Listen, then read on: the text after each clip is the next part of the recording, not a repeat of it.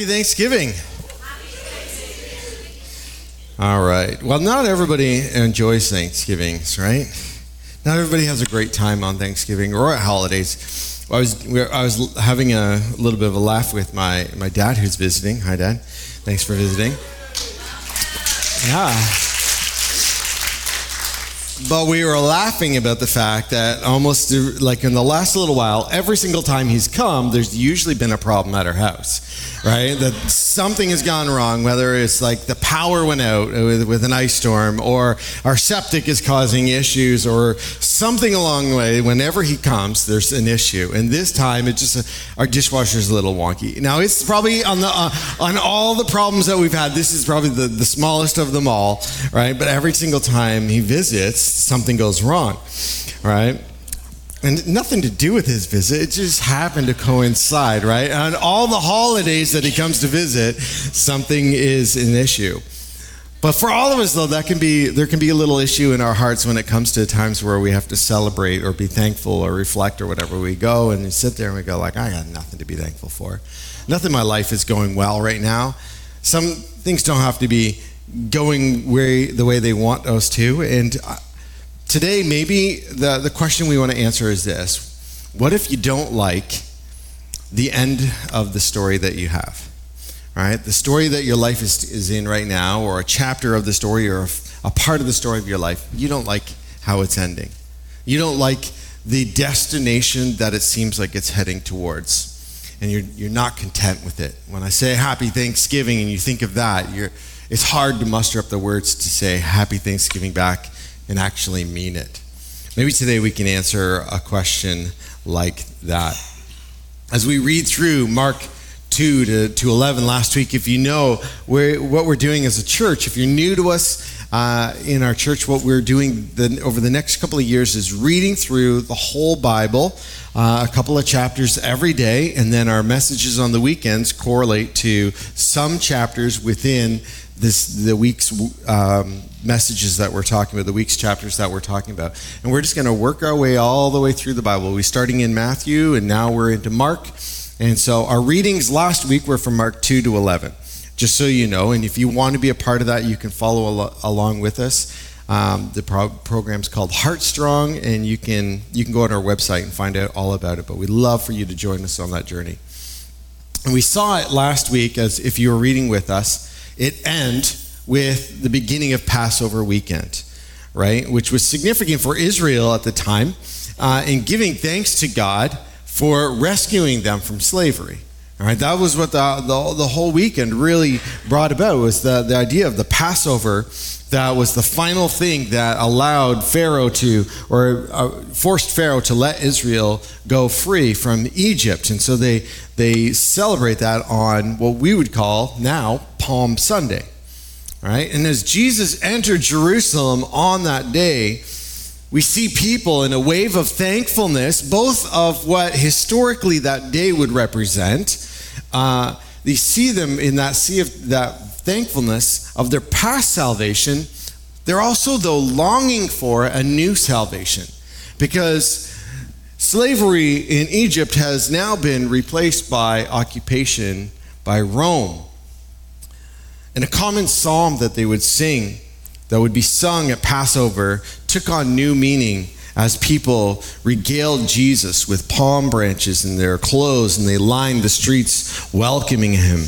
A psalm that was used for thankfulness, as we see even in verse 1, and one that spoke to the freedom yet to come. It says in Psalm 118, verse 1, "Oh, give thanks to the Lord, for he is good, and his steadfast love endures forever." And then later it says, "Blessed is he who comes in the name of the Lord. We bless you from the house of the Lord." That phrase was repeated with palm branches. Hosanna, blessed is he who comes in the name of the Lord. It's in this setting, rightly or wrongly, where hope deferred by those people in that moment was kindled again for Israel. They didn't like the way the story was going. Freedom from Egypt has led to turmoil over the years of having their own land and all the fighting that would go on, and now has led to occupation by Rome and seemingly no end. They didn't like the way the story was going, and what they hoped would happen hasn't come about. And maybe, just maybe, in that moment, this Jesus of Nazareth, who seems to be able to do miraculous things, is the one that they should place their hope in. Even though at the same time, the prevailing thought of the rulers of Israel at that time was the opposite. They didn't see that Jesus was offering hope. They saw him only offering disruption, threatening their place of power over the people. There was no gratitude in their hearts for who Jesus was and what he was bringing, what he was offering. Just a jaded view, trying to protect what they had. Isn't that often how we live sometimes, when maybe there's a glimmer of hope in something and yet hearts are somewhat jaded and want to hold on to what we do have. We don't want to risk losing the little we do have left instead of hoping for what could be. And I think in this all, and as we'll see as we look at the chapter 12 today and start our new week, that Jesus, through Mark in his writing, is calling us to see in gratitude that even when our lives haven't been what we hoped they would be, that we have choices in front of us. We can either reject or receive Jesus as the foundation to build on. And as we pick up in reading in Mark 12, and if you have your Bibles with you, we're just going to kind of walk through the whole chapter today. So you can pull them out, whether it's digitally or a paper version, and just kind of follow along with us. We'll be in Mark 12 for the majority of our message today. But as we pick up reading in Mark 12, the priests and the Levites and the scribes, they've been challenging Jesus' authority. And Jesus silenced them by outwitting them, all right? They had been talking to him about all sorts of things and challenging whether he had the authority to do what he's doing. And he tells in the beginning of chapter 12 a parable about them, describing them as tenants of God who, when that God is coming to collect, they reject the messengers that he sent and finally his son. They had chosen to build in their own strength rather than God. And so out of the same psalm that was sung when he was entering Jerusalem, that same psalm that they would sing over Passover weekend, he prophetically says about them this: the stone that the builders rejected has become the cornerstone. Now, why would a builder reject a stone? Why is he saying that? Why is that so important in that moment? Because if it did not seem fit or useful for what they were going to build, they would reject it. And in ancient building practices, one needed to use a cornerstone that was square and true because it would help align the whole building. That very first stone that they would set would become the stone that everything else was measured off of. And if you didn't feel like it fit what you were wanting to build, you would reject it as your cornerstone. And we see that in ancient building and their practices today, how it works and how it stands the test of time, and we can still see their structures in ancient parts of the world. It was vitally important for that cornerstone to be perfect, as it would set the trajectory of the rest of the building. Jesus was rejected then, and often today. Why? Because we don't think he fits what we are trying to build. We don't think the squareness and the rightness of what he is offering us fits what we want to build in our own strength. It would be one thing if we had blank slates now, if we had perfect materials to work with and everything that we picked up just fit perfectly. But because of our sin nature, because of the choices that we make and what happens to us, we really don't have that option to say, well, I can just build something perfectly on my own. What we build is messy. What we build isn't complete. There's gaps and there's holes in it. Holes have been punched in what we built. And there's also frustration. And so we, just like the people in Jerusalem at the time of Jesus, we try to find what fits. in the holes in the wall, what fits in the places that are yet to be built properly, what can make something turn out right in the end from our stories that aren't what we thought they would be. And I know at my house, I like tinkering with woodworking a little bit, and it is very much the tinkering side of it, of what I like to do. And there's been times that when I go looking in my garage, searching for the right piece of wood to work in a project or to finish something, and it's most of the stuff in my garage is repurposed wood or the cutoffs from something else. And I'm rummaging through all the different pieces, trying to find something that's going to work for what I want to do. And by the time I finished and look at the finished product, I'm looking at it, and I'm never quite satisfied. Because I know that I've probably built off something that wasn't quite square. The piece of wood that I cut, that I looked at with my eyes and thought, this looks pretty good, it wasn't quite square.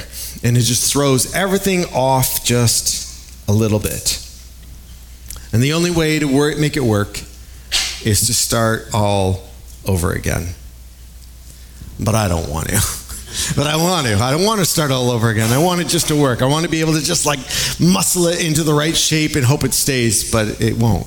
It just wants to go back to its natural fit, which is warped and broken. And I know in life that I've been tempted to do the same thing, not just in a woodworking way, but in a way with all the things in my life. When life seems out of sorts and challenges seem to pile up rather than get solved, in those places that the answer that God gives takes me too far out of my comfort zone. It takes me too far out of where I think I'm safe in following that answer, where it seems too risky, where we have to give up too much to go in the direction that God is calling us. It's hard. It's hard to follow that out, let alone to be thankful and grateful in the middle of it and be like, happy Thanksgiving. What a great season. It's hard to do that sometimes.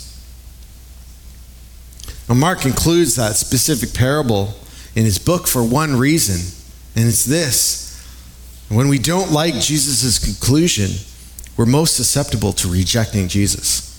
When we don't like the answer that Jesus has for us as far as the problems or the issues that we're facing in life, when he says, this is what you need to build on, this is what you're going to have to structure everything else on in order to make this work, we're like, nah, that means I have to tear down everything and rebuild off of that. That means I have to, everything I've done so far is wasted. I have to waste so much of what I've already done in order to reset with you. And we don't want to. It's hard.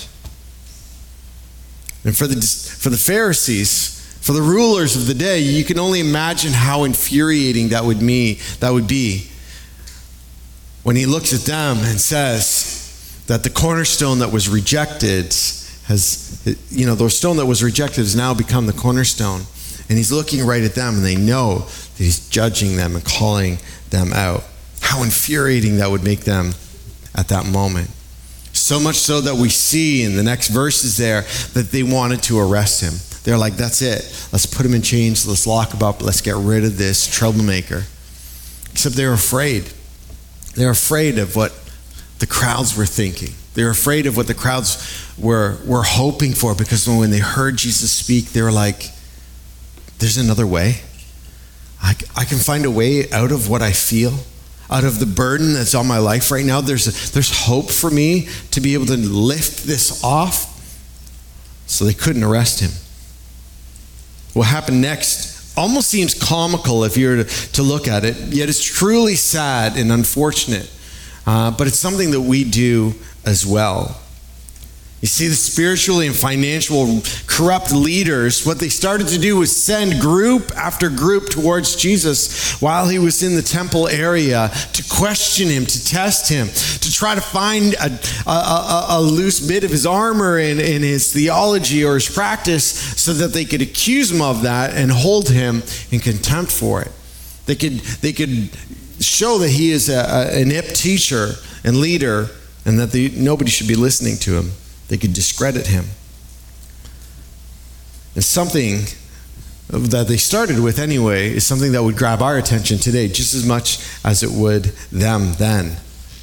Taxes. Right? Am I right or am I right?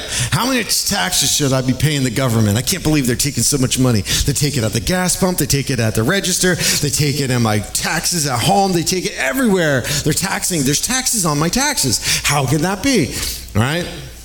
They go to him and say, how much tax are we supposed to pay? What are you supposed to do? How much are you supposed to give this government? And at that point, it's not even a legitimate government that's overseeing them. It's a country that has imposed their way on top of Israel. It's a seemingly innocuous question. Should we pay Caesar taxes? What are we supposed to do about this, Jesus? But it was a trap. A trap. It's a trap. Some of you know what I'm talking about.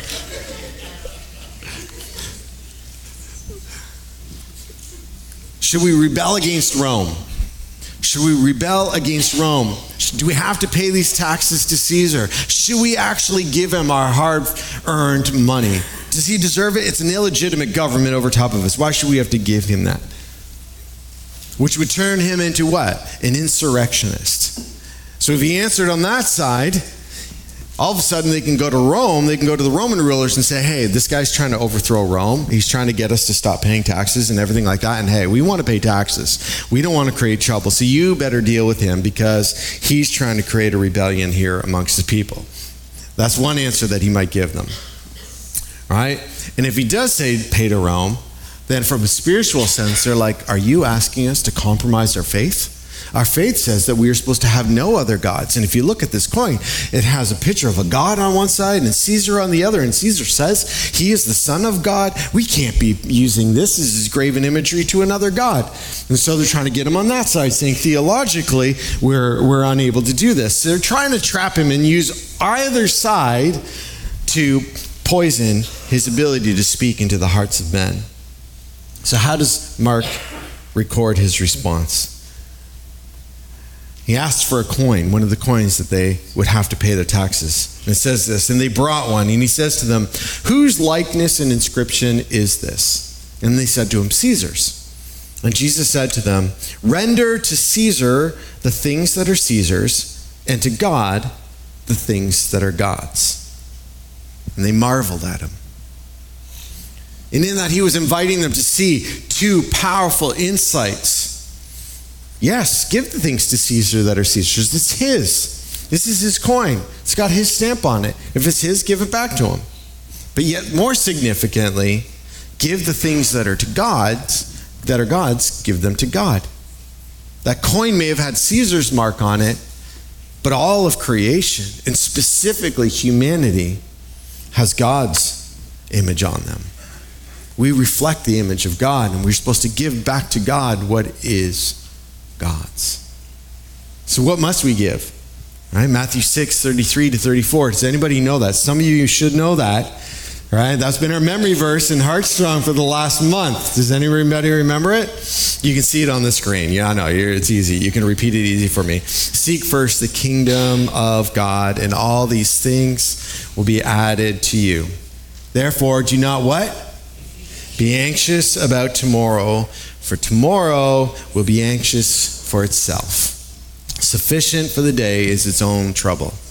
That's so true, isn't it? Today is going to bring you enough trouble. Don't worry about tomorrow's trouble. In the battle between Jesus and these ungrateful rulers, these people, it's Jesus 1, religious rulers 0. Right? They've tested them, come before him, and you can imagine in the temple there'd be wide open court spaces where people could come in and spend time. Right? It wasn't quite like the way our churches are built here. Right? It was like squares upon squares going down to the very holy of holies. Right? That would be where only the high priest would go. Right? And so anybody could go in the outer courts, no matter your background, your faith background. Everybody can go in there, and then the farther in you could go, the more restricted it was. And so in that outer courts and the steps leading up to it, Jesus would be there, and they'd come up to him one after the other and test him, and then walk away because he would have an answer for them. So the second group that comes up is a group of people known as the Sadducees. We talked about them in the song, remember? Because they're always so sad. But they were like a religious priestly aristocracy, right? So they were like by family line, they were the elite of this group. and they asked Jesus a question about marriage. Right? They didn't believe in life after death and everything going on like that. The Pharisees did, another group that they did. And for them, they were trying to either catch Jesus in something or to pin him on the other side as far as like seeing he's with those crazy people. And they're asking Jesus a question about resurrection using complicated Jewish marriage laws. And so what does Jesus do? And if you want to read what they list a very complicated series of remarriages by a lady to a whole bunch of gentlemen in the same family, because their culture said if a male dies, then the widow, she needs to be taken care of by any other family members. And it just kept going down the line as if they all died one after the other, and she kept getting remarried to all the different ones. Complicated, right? You're like, what kind of marriage law is that? And I'm glad we don't have it in Canada, right? You may like your brother-in-law, but not that much, right?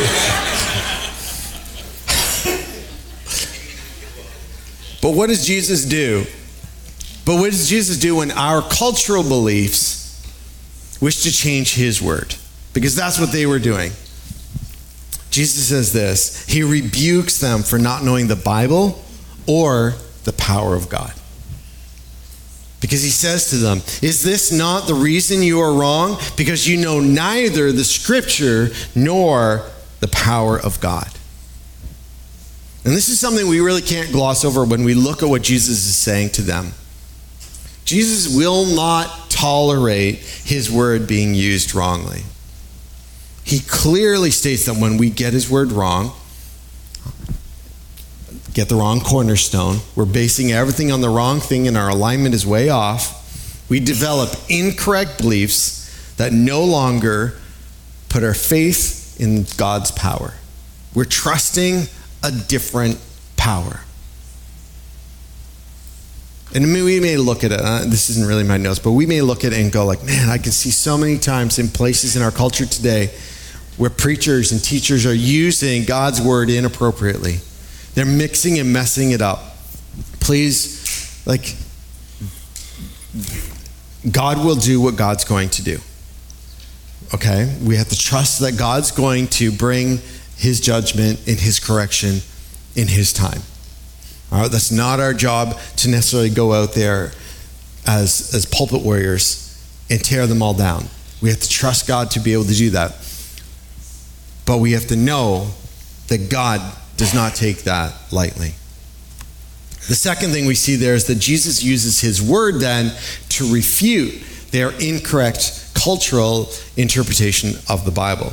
Because he says, as for the dead being raised, because they're talking about in the afterlife, they're like, who's they married to? Who's she married to? Her first husband, her second husband, her third husband, her fourth husband, her fifth husband? Which one is she married to when she's, after her death? Is she married to all of them? That gets really complicated, Jesus. How is that supposed to work out? There's the basis of what they're getting at. And he says, in the passage, he says, do you not remember or read the book of Moses? In the passage about the bush, how God spoke to him, saying, I am the God of Abraham and the God of Isaac and the God of Jacob. He is not the God of the dead, but of the living. You are quite wrong. So he's rebuking their theology about there's no afterlife, right?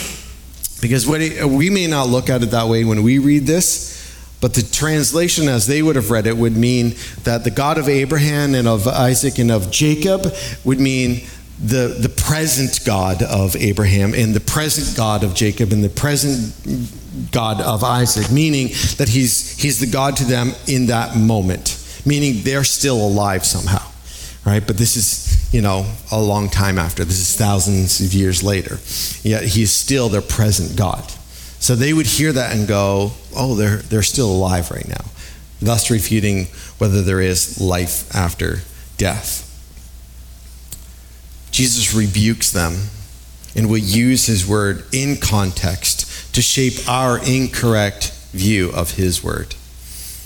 But when we bypass the cornerstone, we bypass Jesus and shape scripture to our will, we will corrupt it and have no faith in its power, which again leaves us wanting a different outcome. So when it comes to Jesus and the religious leaders, it's now Jesus too and them nothing. They've come to him a couple times now, and he keeps shutting them down. And this is all happening in, like, one after the other. A group comes up to him, asks him a bunch of questions, and then they leave when he answers their questions in a way that leaves them rebuked and not getting their outcome. They leave, and then another group comes. And so we get to a third one, and we're hoping that Jesus goes for like 3 for 3 and just keeps shutting them down and answers it. But now the third questioner comes, and let's read what happens in this one. And one of the scribes came up and heard them disputing with one another, and seeing that he answered them well. So again, he's kind of eavesdropping on Jesus talking to this last group and the Sadducees and all the rules. And a scribe, again, if we were to remember what it is, it's like a religious lawyer. Right? It helps you do all the things that you need to do in life according to the religious laws. And he would write up all your papers, and he would also be the holder of all the scrolls and stuff like that.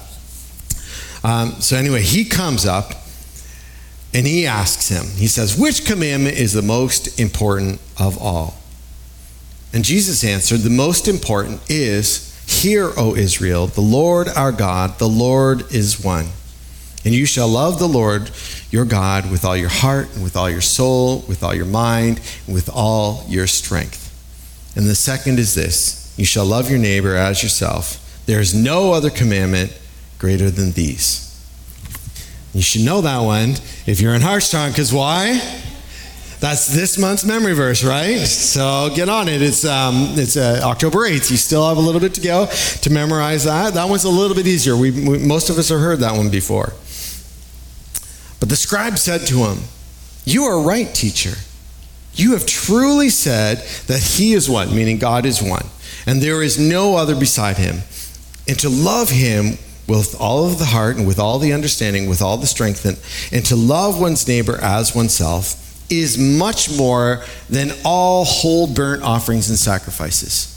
Anything else that we bring towards God is less than us loving God with all that we are and loving others. And when Jesus saw that he answered wisely, he said to them, you are not far from the kingdom of God. Now this answer that he gave and that the scribe heard, that would have struck a chord. For what he gave there, that was actually prayer that everyone in Israel would recite. They would learn to recite that prayer, the Shema, which means listen and obey. They knew that because they were supposed to say that prayer morning and evening. When they get up in the morning and when they go to bed at night, they were supposed to pray the Shema. So that wouldn't be foreign to them. So to hear Jesus say, yeah, you're right, that is the most important thing, that would strike a chord. But Jesus is bringing a deeper context for the man. Because Jesus is saying is the kingdom of God is not only knowing the correct answer, it's in obedience to it. It's walking out all in love for God and loving others as we would care for, respect, and love ourselves. Which is the opposite of what most scribes, Pharisees, and Sadducees would actually do. They had all this pretense about who they are, but their love for others and their real love for God was empty. It was all caught up in the rules. Jesus was bringing that deeper. He's actually rooting for them to bridge the gap. He's rooting for that scribe in that moment to bridge the gap between what he's known all his life about following these rules and the heart of that prayer. The kingdom is right there, right then, just in front of him. It's actually standing in front of him in the personhood of Jesus.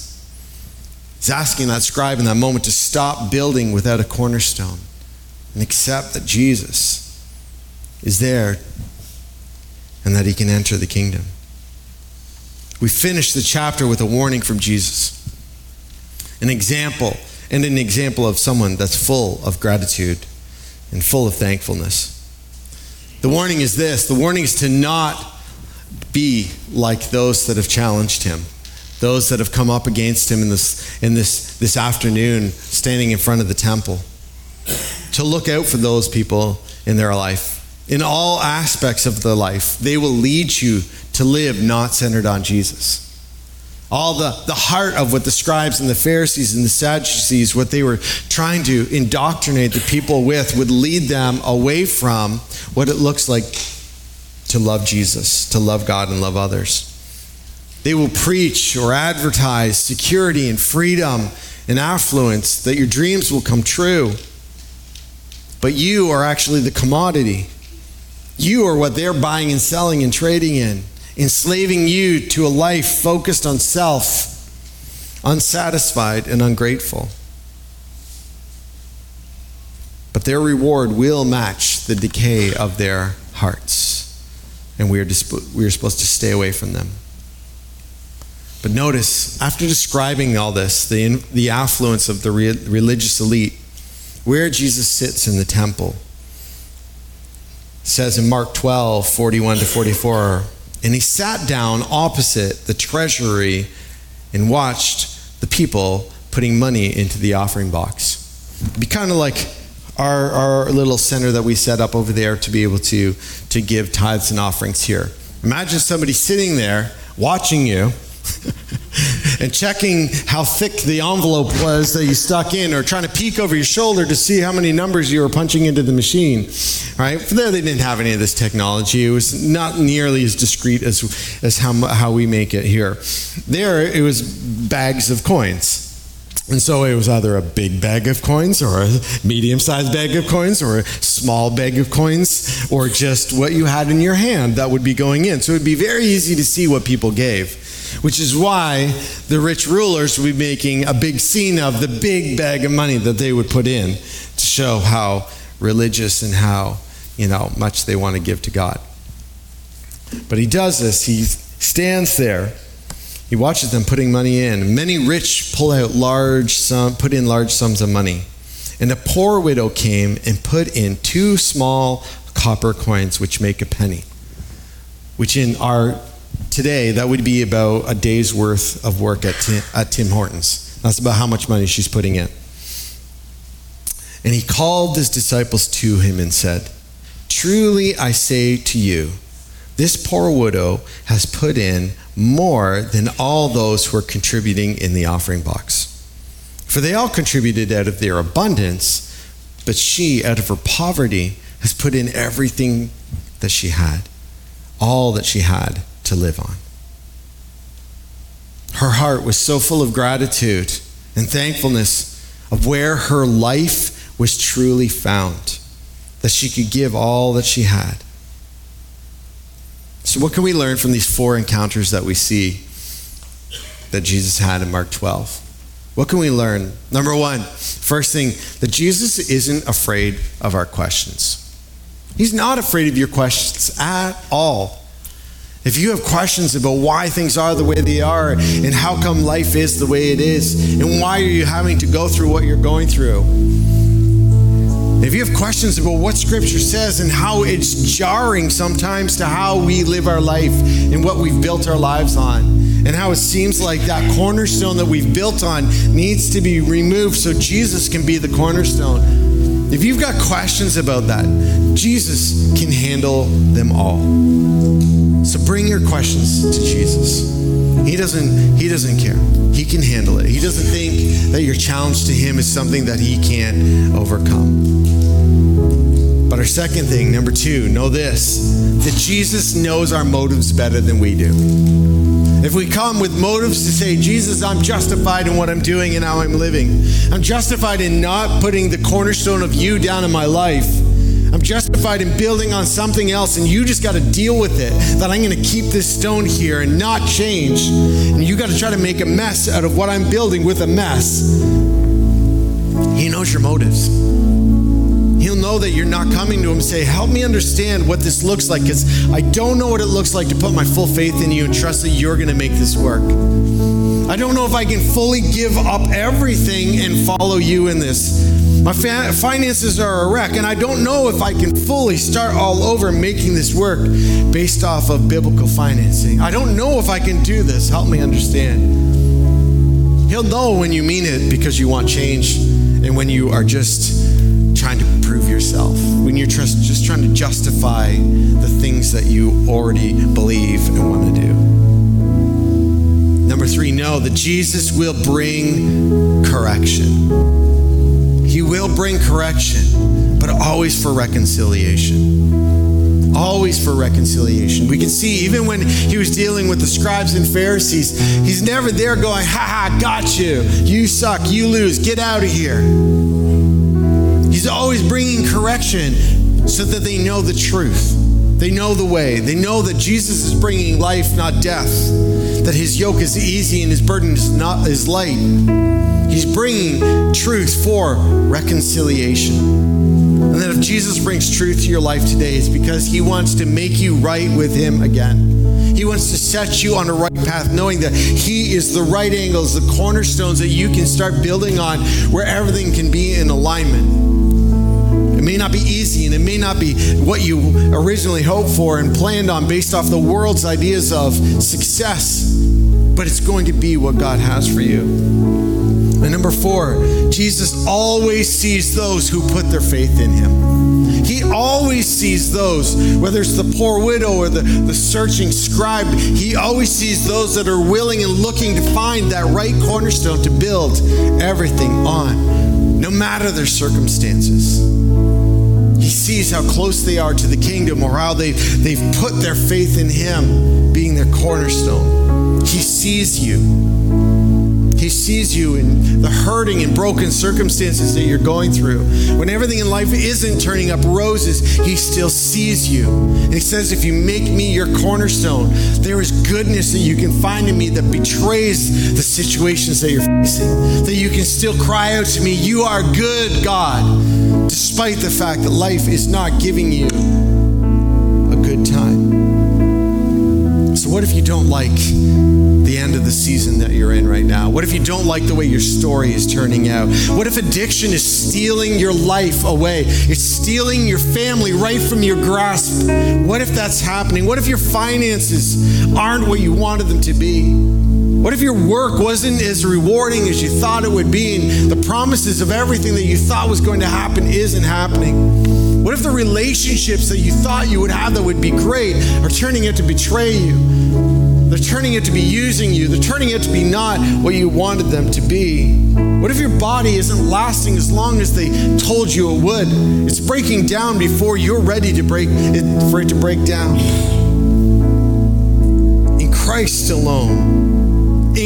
alone, even when you get bad news or you don't get the ending you want, he alone is ultimately good.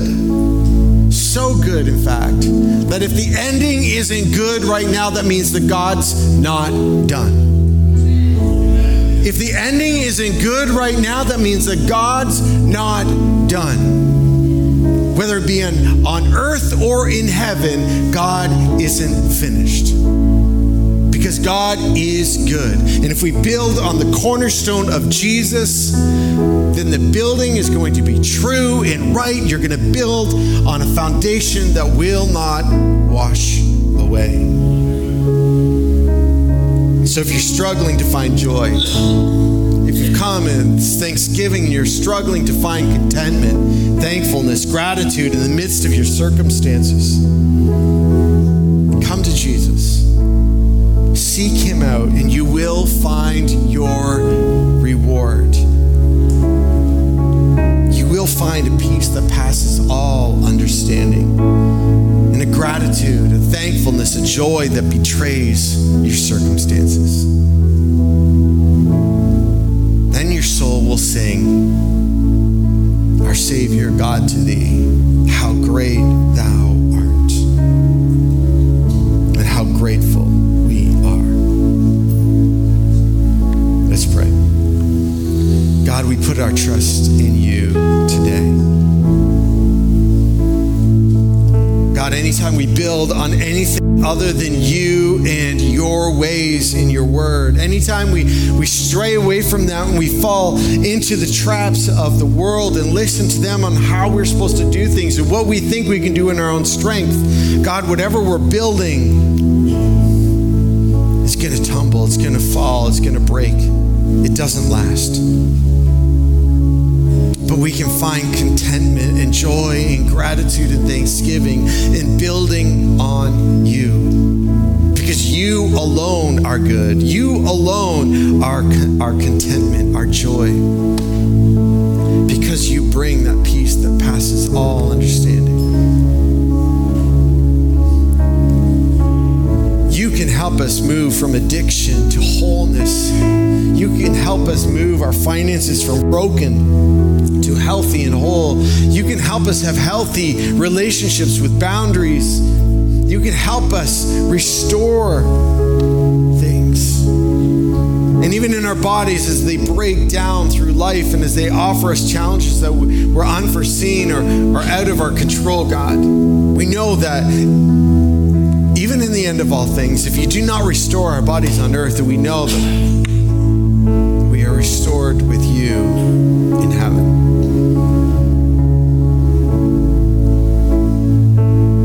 So God, we declare that you are good, that you are great. And we choose gratitude in the midst of our circumstances. But beyond just choosing gratitude today, we also choose to build on the cornerstone that you are. We build on who you are. We don't reject you today, Jesus, but we embrace what it means to build on you. Help us. Lead us through your word with your Spirit to build what is true and holy and pure and good in you, Jesus.